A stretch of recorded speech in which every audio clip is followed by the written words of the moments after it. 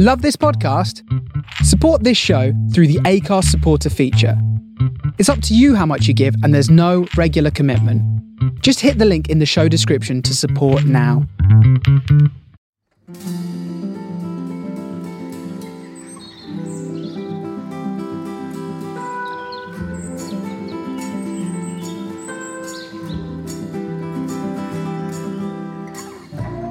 Hi everyone, and welcome to another episode of Sean's Wildlife. We are churning them out now. I hope you're enjoying them. I certainly am, speaking to lots of very interesting individuals, and tonight is no exception. I am speaking today to Lucy Groves, who is the project officer for the UK White Stork project. Now you might ask, what's a white stork and why do they have a project all to themselves? But Lucy is going to tell us all about it, aren't you, Lucy? I am, yeah. Thanks for coming on. It's great to chat. It's a really, really exciting project. I think you'll agree, won't you? Yes, yeah, thanks for having me. But yeah, it's fantastic to be able to talk to the project. And yeah, I've been chatting to so many people over the last couple of weeks. It's been great. I'd say you're probably worn out at this stage, are you? I could do with a little bit of a holiday, but it's just starting to ramp up really with the stork stuff. So yeah, I'm in my busy season now. So I'll get some downtime later in the year. Yeah, you can sleep in autumn, right? Yeah, sure. So Lucy, tell us just a little bit before we get into the White Stork project, a little bit about your background. Yes, so my background, I've always been interested in animals in general, always wanted to work with animals. I went to university at a slightly later age. They said I was a mature student, but I was only 25. So I did animal behaviour and welfare at university. And ended up working in a zoo, which is what I had wanted to do.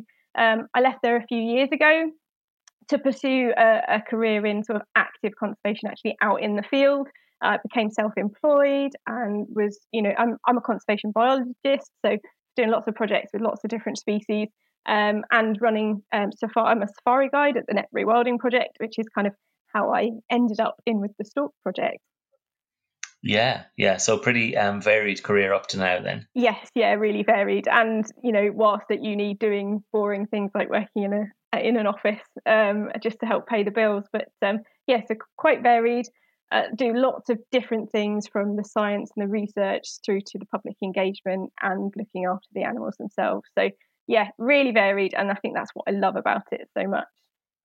Yeah, it sounds awesome. Really nice life to have. But you ended up in, I guess, the perfect place at the perfect time to get involved with this exciting project, the White Stork project. Exactly. Yeah, definitely. Right place, right time. And everything else kind of lined up as well with, additional partners becoming involved in the project. So Durrell Wildlife became involved not long before I did. And obviously I worked for them. They came into the project to help with the coordination and do the post-release monitoring. And they were looking for someone who could do all of those things, including the public engagement. And the ecologist at Net put me forward, and the rest is history, as they say. Yeah, you ticked every box. Yes, yeah. They've kind of struggled really to sort of work out, what box I fit into because I do so many different things. But my experience over the years of different jobs and different work experience and lots of volunteering has really rounded out my skill set so that I can kind of fit into most things. Brilliant. So for anyone that doesn't know, what is the White Stork project? What's going on? What's happening? Why is it so exciting? So the White Stork project is a partnership of private landowners and conservation charities. And they're working together to restore a population of white storks in the south of England by 2030. And storks haven't been breeding in this country for at least 600 years. That's the last kind of concrete evidence we've got of them breeding here. But they would have been, regular visitors, and we've got place names that mean that, that refer back to storks. They would have been quite noticeable. People would have seen them lots, and they would have been here. But we lost them through persecution and lots of other things as well. Bringing them back is quite a big step, and it's really exciting. Yeah, it's brilliant.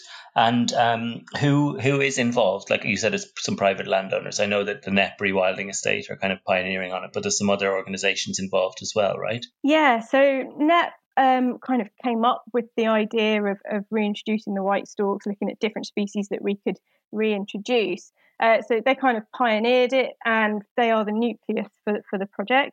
We've got two other landowners here in the southeast. So we've got Wadhurst Park in East Sussex and Wintershall, which is in Surrey. So they're another two release sites and sites where we've got resident storks. They're not too far as the stork flies, no, are they? Not too far at all. And that's the idea, is to have kind of a hub here in the southeast. The idea of having those static birds is that they act like a magnet for any that might be flying over. So we get about 20 or 30 vagrants from Europe every year, but they don't necessarily stay to breed. So that's the idea of having those here. So the other partners, we've got obviously Durrell from my point of view, all the public engagement, all the post-release monitoring, so the GPS tagging, ringing, and all of that kind of stuff. And hopefully in the future we'll be starting up a stork schools program. So we'll be actually going to local schools in the area and teaching them about it as well, which would be great.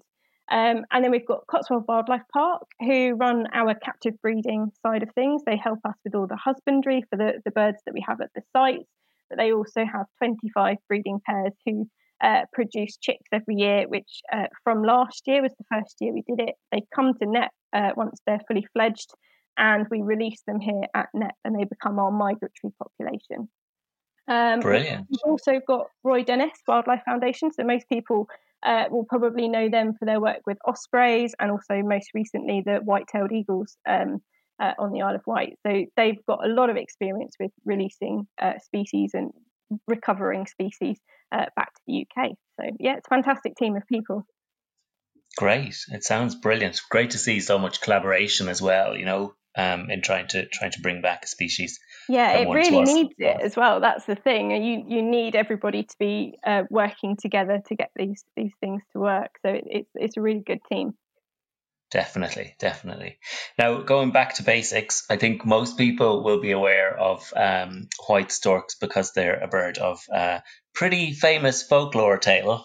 Yes. Bringing babies, right? Yes. Do you have any idea where that myth came from? So the folklore of storks bringing babies actually harks back to Europe during sort of medieval times, when people would wed during the summer solstice.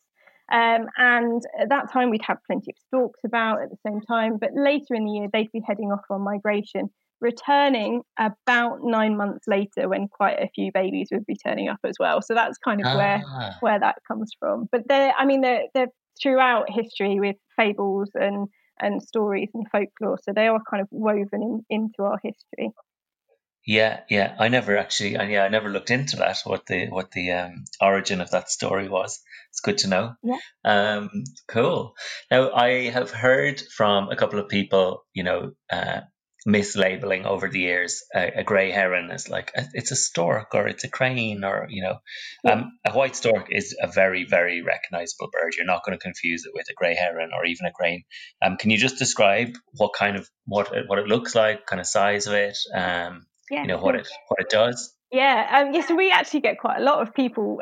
It's been great, lots of people sending in sightings, but every now and then you do get a heron, or you get a little egret or a cattle egret coming through. So a white stork, a bit larger than a heron, so they stand about 1 metre tall, about 1.5 to 2 metre wingspan. So if you see them flying, you instantly think, wow, what is that? I don't recognise that. Bird, isn't it? Big bird.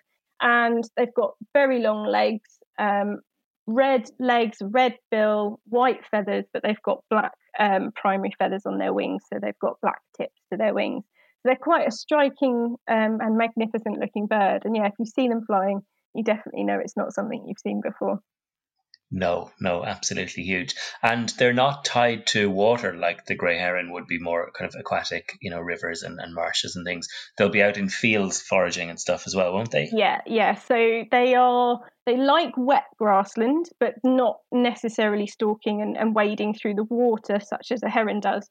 They eat slightly different food, although they're quite opportunistic. But open fields, grasslands, especially areas that are periodically flooded. So floodplains, marshes, things like that, they quite like. Anywhere really that's not got too much water or too many trees. They don't really like forested areas or woodlands. But yeah, so they will be stalking through long grassland and picking up insects mainly. That is their main source of food. Picking up grasshoppers, crickets, and things like that. But if they disturb anything else along the way, they will pick it up. They'll take small mammals, reptiles, amphibians. They will hunt for fish as well. They prefer not to have too much wet food, so not too many frogs and things. But so that's what they're doing. They're out there sort of exploring those grasslands more so than the ponds and the lakes. Yeah, so the habitat at Knepp with that kind of like open grassland scrub and regenerating woodland and things, but lots of open habitat created by the herbivores there is perfect for them, right? Yeah, absolutely perfect for them. It's a fantastic sort of dynamic bit of landscape which has got changing habitats in it and lots of variation, which is great for the storks. And actually, one of the fields where we've got a nest this year, it's one of our more open fields, and as you walk through it at the moment, there's just hundreds of baby grasshoppers and crickets just jumping out of your way as you're walking through the grass. So they picked a really good spot to be able to find food for the babies and stuff. So I was talking to a friend of mine the other day, and she said she was down to visit, and she said she just could not get over everywhere you walked. There was just like clouds of little grasshoppers and bush crickets like coming up from your feet. Yeah, it's unbelievable. I've tried to record it on my phone, but my camera doesn't quite pick them up as much as you can see them when you're walking. But I saw a slow-mo video of them bouncing out of the grass. It was amazing. I know. It's just unbelievable. And you think, as the summer goes on, those are going to get bigger and provide better food for those storks. And there's just, because there's no pesticides or herbicides or anything being put on the land, there's just an abundance of invertebrate life, which is fantastic for the stork. Yeah, the base of the food chain, all those invertebrates for lots and lots of creatures down there. Yeah, it's amazing. So you said they don't like forest, or they don't like too many trees, but they do like trees because they'll nest in the top of trees. Isn't that right? Yeah, they do. So they don't sort of go into woodland, unlike their cousins, the black storks, who are more of a woodland forest species. They like to be in cover. The white storks like open areas, but they nest really high up. And across Europe, they use buildings, telegraph poles, electricity pylons, and just any sort of man-made structure they can find. But historically, especially here in the UK, trees would have been one of the main sites, and it's what we're seeing at Knepp. They're finding these lovely, great old oaks, and they're using those to build their nests in, which is fantastic. Yeah, I was going to say that's kind of another kind of iconic thing about the white stork is the massive big piles of twigs that they use to make their nests on top of chimneys and things. In Spain and Portugal, if you go over, you see them quite frequently in the countryside, don't you? Yeah, they are, and they like to nest colonially as well. So you don't just find one, you'll find lots of them. Huge pile of sticks and twigs. They're really shaggy, untidy looking nests. They're very big, though. They're very robust. And actually, they will use the same nest every single year as well. So it will be constantly being repaired and built on. And some of them can be, 2 meters deep because they've just year on year built on top of them. And some of the nests in sort of areas of Poland and that are hundreds of years old. They've just been used over generations by different storks, which is amazing. Amazing, yeah. Now, I heard that, people who have a stork nesting on their house or buildings or whatever find them to be a symbol of good luck. So why in this country did they go extinct? Was it human persecution, or what factors can play a role? Yeah, there's a few theories behind it. And one of the pieces of information that Isabella Tree at Knepp has discovered is that actually during the Civil War they were seen as a sign of rebellion, and they were taken on as a symbol for the rebels, and they're a sign of rebirth and hope and rebellion, and they were actually kind of stamped out because of that symbol of rebellion. So a lot of persecution happened over the centuries. Nests would have been pulled down and destroyed, and hunting as well. And they appeared on, menus of banquets and things. So they were quite, they were killed for food as well. But yeah, persecution is one of the biggest things for them, especially here in the UK. Yeah. All right. Okay, well, hopefully you guys are going to reverse that and give them some positive PR. Well, they've been getting lots of positive PR, I've seen in the last few weeks. They have. They've kind of doing it themselves for us, really. It's been fantastic. But there's a lot of excitement around them at the moment, isn't there? Yeah, huge excitement. And that has spread not just here in the UK, but actually internationally as well. And I had a film crew from Poland come a couple of weeks ago, and they did a piece about them. And the Polish lady who, she lives in the UK, but she does sort of politics interviews and stuff from the UK into one of the Polish programs. It's the equivalent of Good Morning Britain, but in Poland. And she was so excited to see the storks, just because it felt like home. And she was going to say, remind her of home. Yeah, so excited from the moment she saw one. And she said, it is actually, if you have a nest on your roof, it is such a good sign of good luck and prosperity. And if you don't have a stork nest on your roof in a village and everybody else does, it means that there's something wrong with your family. That's what she said. She said, there's something wrong with your family. So it's kind of completely woven into their culture out there, which is fantastic. But amazing to have her here and just be so excited about it. Brilliant. Now, before we get to the mega exciting part and what's been happening in the last few weeks, let's rewind the clock a little bit and talk about how this project actually works, because it's been, several years in the making, obviously, and there's different kind of components to it in terms of the stork populations that are involved and things. Can you just talk us through like how it started and what the different kind of phases were of the project? Yeah, sure. Yeah, I've kind of managed to get it into some kind of sort of different phases so that it's easier to understand, because it can be quite complicated, like you say, lots of different steps. So we're actually using methodology from a Swedish project, and they were running in the 80s, and they ran for sort of 30 odd years getting storks back into Sweden, and we've used their sort of principles and added a few along the way. So we've kind of learned from all the different projects. So the project started in 2016, and the first phase of the project is to establish these static resident populations.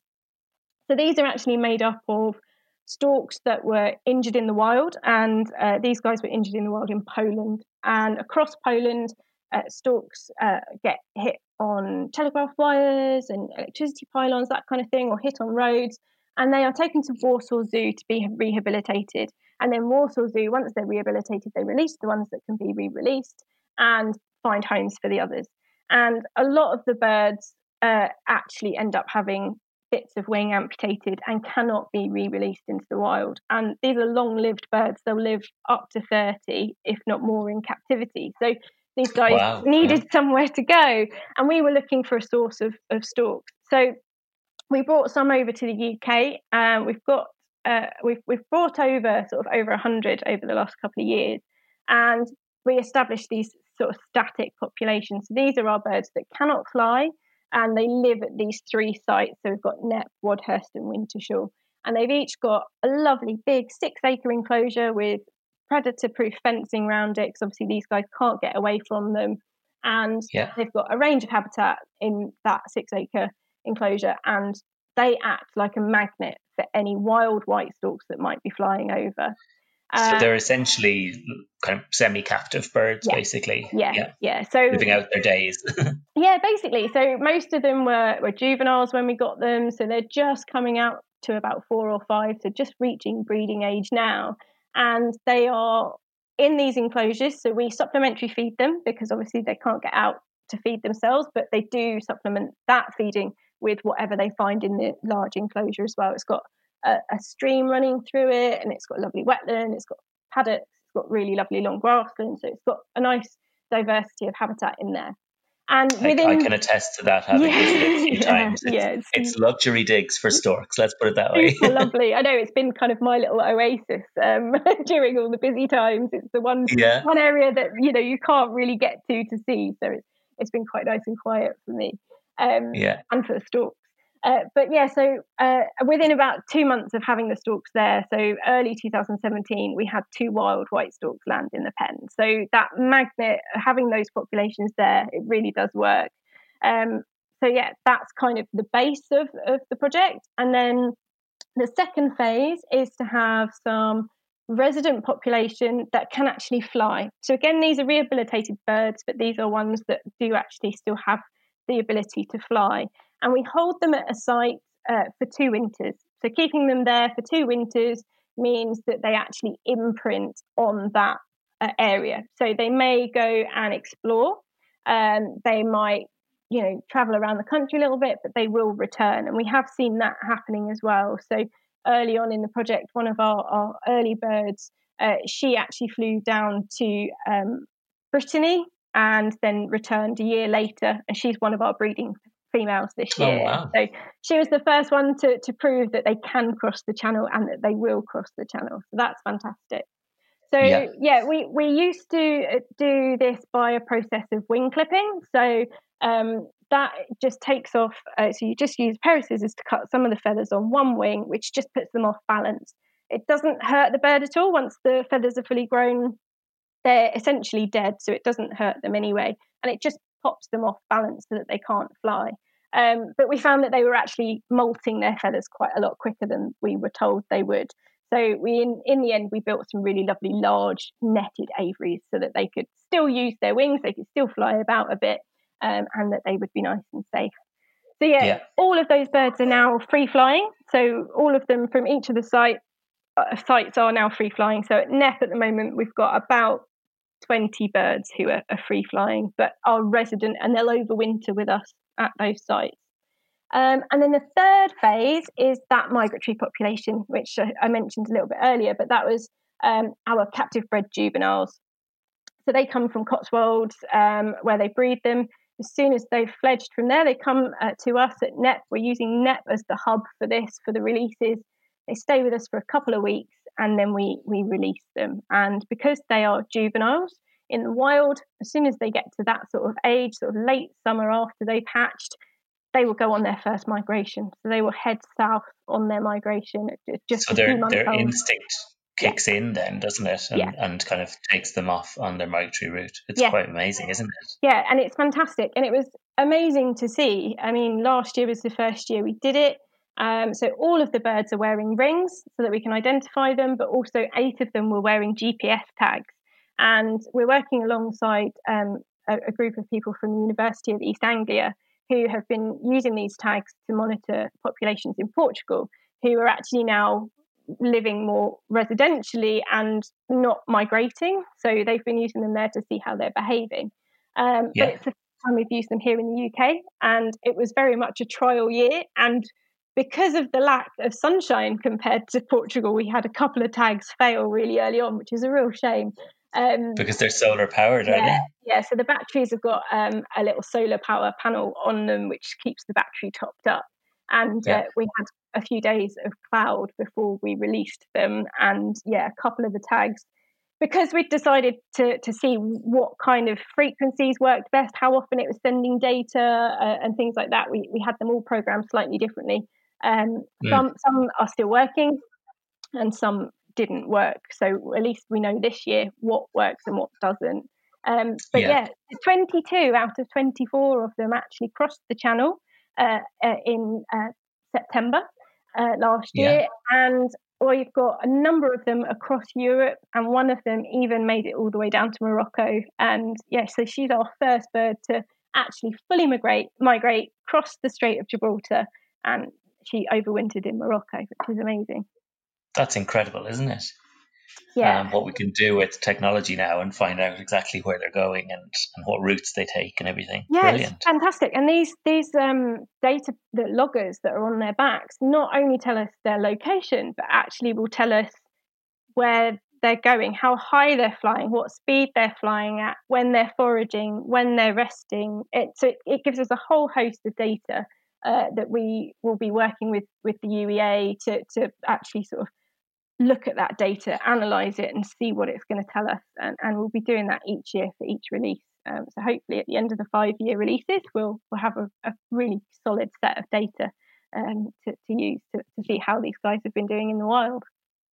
Amazing. And then I suppose after your your injured birds that are going to be resident there for the rest of their lives, I suppose. Your free-flying UK ones, your UK ones that are migrating. Then you're attracting in wild storks as well. Yeah. And I was there this time last year, or actually May last year. It was my birthday weekend. And it was the first time you'd had a pair attempt to nest on their own in a tree. One of those was wild, right? One of those was a migratory bird. Yeah. So it was amazing last year. They kind of beat us to it, really. We weren't expecting them to nest quite this soon in the project because of the age of all the birds. But yeah, they decided that they were going to pair up. So the female is one of ours. So she's one from really early on in the project, and she's been free flying around Sussex for the last couple of years. And then last year, she managed to find herself a mate. We don't quite know where she picked him up from. But yeah, he's not wearing... She brought a boy to the yard, yeah? Yeah. So he's not wearing any rings at all. So although it's really difficult to tell for certain where he's from, it is highly likely that he is from Europe and is a wild white stork and has come to spend time with us, which is great. Brilliant. Well, I was very privileged. We were looking, I had a group down there from Ealing Wildlife Group. We went down for the weekend, and we were looking at the white storks, soaring around on their thermals and things. And we were very lucky, actually. I spotted a bird and I thought, that's not a white stork. And it was actually a black stork. Fantastic. Soaring around. And it was later seen flying over one of the pens. I think someone did get a good picture of it. Yeah. I got some pictures of it very high in the sky, but you could tell it was like almost the reverse pattern of black and white to the white storks. Yeah. And they're extremely rare, only a handful in Britain each year, isn't that right? Yeah, really rare. Yeah, so we've had one who's kind of visited Net the last couple of years, but yeah, really rare to be seen in the UK. So yeah, you're very lucky to see it. I don't think I was here to see it. So yeah, I think I was away on holiday that week, and it was a bit of a shame, but never mind. I think I was in Skoma looking at puffins, so I can't really complain. Okay, well, look, swings and roundabouts, right? Yeah. I think I was very much like kind of humble brag territory, because I was one of the first ones that day to see it, and I told one of the campsite managers there what I'd seen, and she was like, "What? No way!" And then later it showed up in one of the stork pens. So I was like, "I told you, I told you." But the other thing that we saw there which was fantastic, like from the campsite, we could see that pair of white storks on their nest, giving it their first go, basically. Yeah. But that didn't end in success. That attempt did it. Well, not really, but I mean, from the project point of view, we still class it as a success. It was the first wild white stork nest in the UK for so long, so it was a huge, huge deal, and we watched with bated breath. And yeah, they laid eggs. They had 3 eggs, and we all got very, very excited. And we were camping out down there, keeping an eye on them. And a few days before they were due to hatch, both the parents just got up and left the nest. We think actually that because the female was just under the normal breeding age, that the eggs were infertile. So although she was going, they went through the motions and they did everything that they needed to do, and they did a fantastic job of incubating and all that kind of stuff. It just wasn't meant to be last year. But they are back this year, and they have decided to move nests, which is it's not unusual. I mean, like I say, normally they would return to the same nest every year. But is this the same pair as last year? Exactly the same pair from last year. Yeah, so it's the same female and the same unringed male, as far as we're aware, anyway. Unless she's found another unringed male on her journey. But they decided that they would actually shift their nest to another area, which apparently is not unusual if they have a failure for any reason. Whereas normally they would use that same nest each year. So yeah, I mean, over the winter we decided, right, that's it. They're probably going to try again. Let's get a camera up in the nest. And then they decided to nest elsewhere, which is typical of working with wildlife and trying giving you the runaround. But they've done really, really well this year. They've done everything they needed to do. They had 5 eggs this year, and they successfully hatched 3 chicks, and they are growing fantastically, and the parents have been doing a great job. Brilliant. Was I right in thinking there was 2 nests, but just one has hatched chicks this year? So we've got so we had 3 nests at the beginning of the season, and one nest is another new pair, but they went through the motions but didn't lay any eggs and didn't get any further, so that nest isn't being used anymore. Okay. The second nest we got was our pair from last year, so they've obviously done really well with their 3 chicks. And we have another nest which has got a chick in it. So they laid 4 eggs and hatched 3 chicks, but actually only one of them has survived so far. And again, they are a brand new young couple for this year. So again, first time parents, not unusual for them to lose a chick along the way. Yeah. But the remaining chick is growing really fast now that he's getting all the food. So yeah, they're doing really well. No competition from siblings. That's pretty good. An only child. Yeah. Brilliant. So 4 chicks in 2 nests. Yeah. So that's a massive success for this year then. Huge success. Yeah. Very, very exciting. And it's been a busy season, sort of keeping an eye on them, checking on, the nest, monitoring the nests and monitoring all the stalks at Knepp. Especially through lockdown. I mean, luckily I'm on the doorstep, so I've been able to carry on going out. But my lovely volunteers who do so much for me and so much for the project and are such advocates of the project weren't able to come down because obviously everything was in lockdown. So they've come back over the last 2 weeks and they're thrilled to be back and thrilled to be able to see the baby stalks.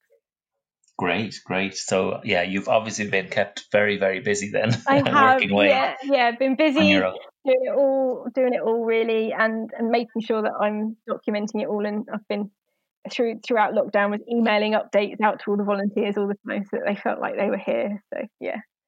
Good on you.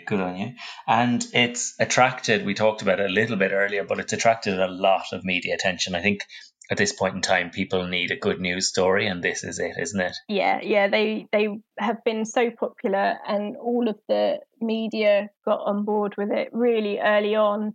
And it's been such a nice, positive, and a good news story. It's a story of hope, and I think we really, really needed it at the same time as it was all happening. And I know that Isabella at Knepp, she kind of thinks that the stalks have kind of mirrored our processes through lockdown. Really, they laid their eggs just as we went into lockdown, and they're now due to fledge just as sort of things are coming out and being relaxed. So, but yeah, such a huge story, and it's just been wonderful to watch and wonderful to see how popular they've been with everybody across the whole country. The feedback we've had has just been unbelievable.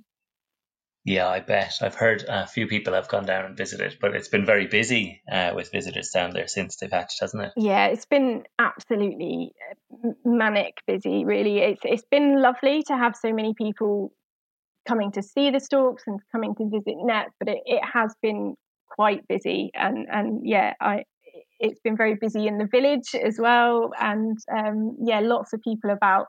I think we clocked nearly sort of 2,000 people over the last few weeks going out past the nest.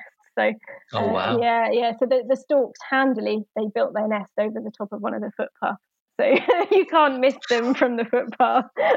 Brilliant. And this is the thing with them. They're not shy of humans. They're traditionally around human activity anyway, aren't they? Yeah. So I mean, that's one of the reasons why the white storks were chosen, not just for their history here in the UK, but because of their close association with people. And, we're not just talking about rewilding habitats, but also rewilding people as well. And getting people interested that might not have been interested before. And the storks are such a charismatic species that, like we said earlier, they're really recognisable. And it really does spark something in people. There's just something about them that people absolutely love, and that is great for us. It's fantastic for the project. It raises awareness for other things, and we can use the storks as an umbrella species or a flagship species to help everything else within an ecosystem as well. But using the storks as kind of the sexy poster child for it all. Yeah.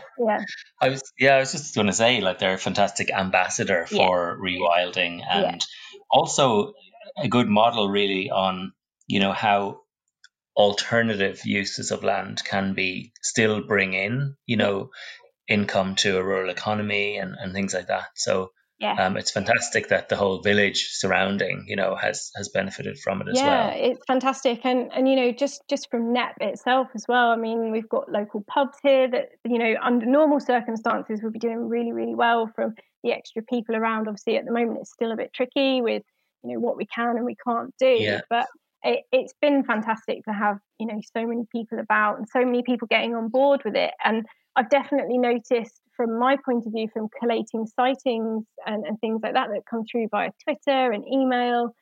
I'm getting so many more coming in now from people around the country who might have spotted a stork, or it might have been a heron, but it's somebody that perhaps they're wouldn't have still, paid attention before, but that's they it. got They've so piqued their excited. interest. Yeah, people are Yeah. interested, which is one of the key things with the project. Brilliant. Now, we were kind of trying to decide if we were going to record now, because something very exciting happened this week, which was weather dependent, Yeah. and it happened yesterday. What happened yesterday? So yesterday was a really exciting and slightly stressful day. Yesterday we got a cherry picker out at Knepp and a tree climber down, and we got up into our stork nest and we ringed our 3 chicks, which is great. So yeah, we got up there, got them down onto the ground.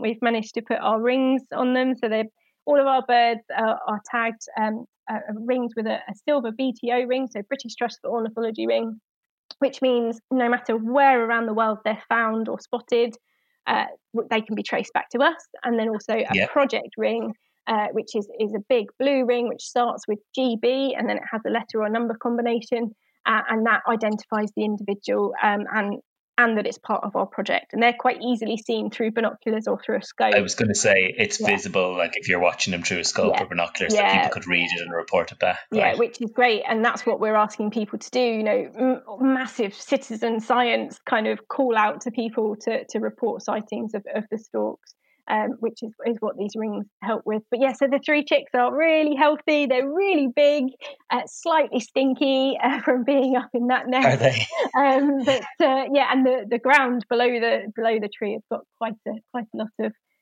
poop and stuff underneath, so you can't miss the storks, that's for sure. But yeah, it's fantastic to get the chicks down and actually get my hands on them after so much excitement about it. I've barely slept last night. I was still buzzing from it. So I bet adrenaline rush. Yeah. And what were they like to handle? Do they kind of just hunker down and really quiet, or are they fairly lively? Yeah, no, they're really chilled out. And one of their defences, actually, especially up in the nest, is to actually play dead. So they'll just flop down and they won't move. So you pick them up, the neck's all floppy and stuff. But we've got them on the ground below the tree on a towel whilst we're doing the ringing and taking measurements, all that kind of stuff. And they're just really chilled out. They're just laying there, just looking at you, checking you out, and sort of almost that I'm just going to pretend that you're not here and just wait for you to put me back and just pretend none of this is happening. Get me back. 15 meters above ground, is it? Yeah, about 15 meters off a tree. So I don't have such a head for heights, so we have a climber who went up and did that. And our ringer, bless him, he loves coming and getting involved, but he doesn't do heights either. So it was like, we need to find someone who can come and get them down. Yeah. I think I'd prefer to be on the ground team. Watching the cherry picker go up and stuff. There was a few of us that were sort of looking from the ground. Oh my goodness, I wouldn't want to be up there. Yeah. And were the parents like too put off or annoyed or circling around? No, so they're quite chilled out, really. I mean, one of the bonuses from having so many people about over the last few weeks is that they've just got completely used to people being there. So we were milling about beneath the tree, getting ourselves organised, and they just sat on the tree, just looking at us, watching and waiting. And it wasn't until we started to go up in the cherry picker that they decided that they were going to fly off. But I had volunteers kind of stationed around the field, and they could actually see them. They'd landed in one of the neighbouring fields.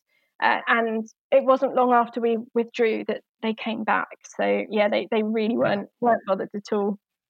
Yeah, but it's a worthwhile disturbance in terms of, like, it's crucial, really, isn't it, for Yeah. the success of the project, that you have to do that, and that you have to um, hopefully be able to record where these birds are going Yeah. throughout their lives, really. Yeah, Yeah, it is. It's really well worth doing, and it's such a short period of time of disturbance that, and at this stage, the parents are so invested in those chicks that they're not going to abandon them.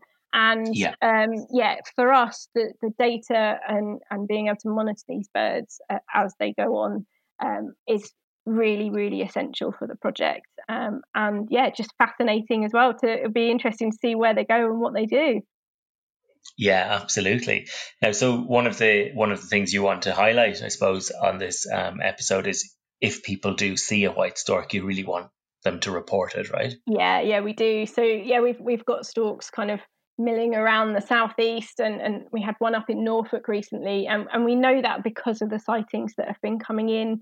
So if you do see a white stork, even if you don't manage to see if it has a ring on it or not, it's really, really crucial and amazing for us if you could report those sightings. So you can do that through our website. You can also do it through Twitter as well, but through the website is a bit better. We've got a form on there. You can fill that out, and it asks you all the information that is really great for us to have.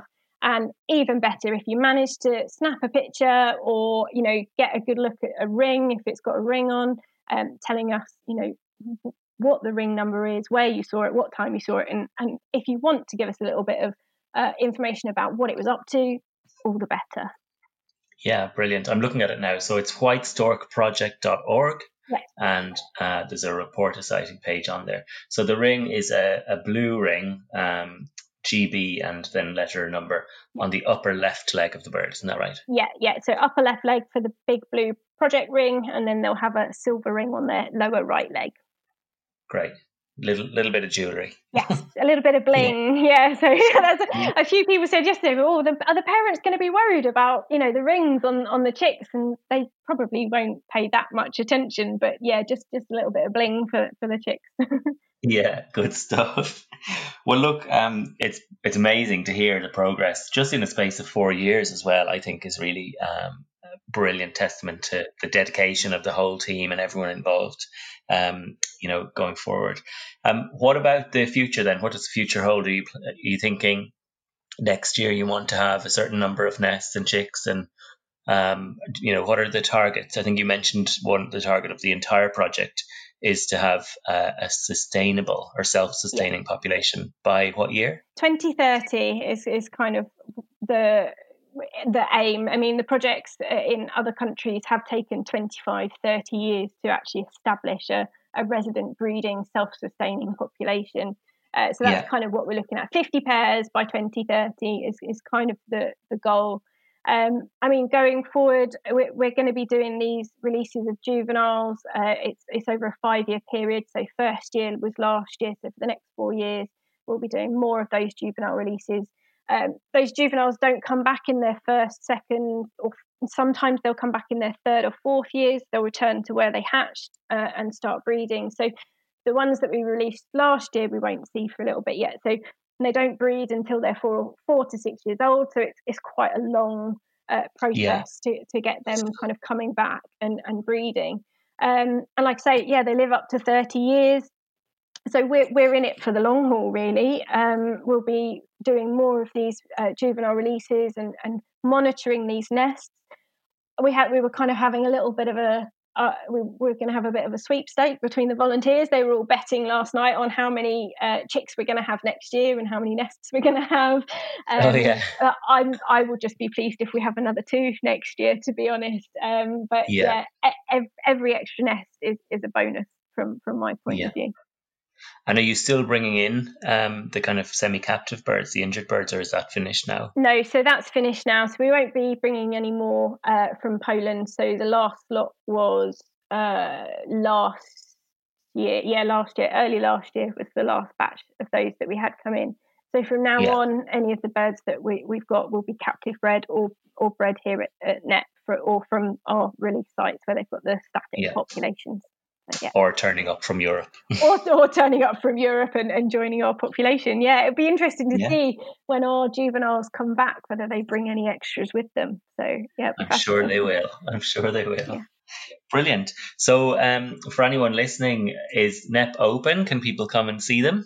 Yeah, so NEP is open. As we said earlier, it's quite busy. What we're kind of suggesting to people is that perhaps not come at a weekend, perhaps come during the week. The weekends are very busy at the moment. And we're asking people to make sure that they park in the allotted car parking areas and not on the lanes and the streets around the villages. There's a sort of a donation for the car park. And yeah, you can see the storks on the white route, aptly named. It was already the white route before the storks nested on it, so that was good. And yeah, come and see all of the lovely wildlife that we've got at NEP. Great, it's a fantastic place. I've definitely missed my annual spring trip to hear the nightingales and cuckoos and everything. Yeah, it is. And turtle doves. Yeah, the turtle doves have been fantastic this year so far, and so were the nightingales. And I think one of the things, especially, kind of slightly selfishly, living on the doorstep, it was lovely during lockdown. It was so quiet and we kind of had the place to ourselves. Yeah, it was really lovely. You're making me jealous now. Stop. Yeah, it was our allotted hour every day to go and have a wander. So yeah, we were very lucky. Yeah, I'm green with envy. Well, look, how can people help? So you want people to report a sighting, obviously, but you also, there's donations, a donation page on the site. Yeah, so sightings, and we've got a donation page. So the donations that come in help to look after our resident storks. That's at all 3 sites, but also help us with the monitoring going forward as well. So this year we've been able to acquire another 8 GPS tags through our Just Giving page. So yeah, any donation, small or large, is fantastic and will help us continue to work towards getting these guys back here in the UK. Yeah, brilliant. I was thinking when you were describing what the GPS tags do that those must not come cheap. No, they're roughly £1,000 per tag. Wow. So yeah, they're quite a bit of kit, and obviously invaluable for us for the data, but it obviously does mean that we can only deploy so many of them each year. So yeah. Yeah, great. Okay, well, look, it has been amazing hearing all about it, and congrats to everyone involved. Thank you. And I hope that you do manage to get some sleep soon. Yes, we do.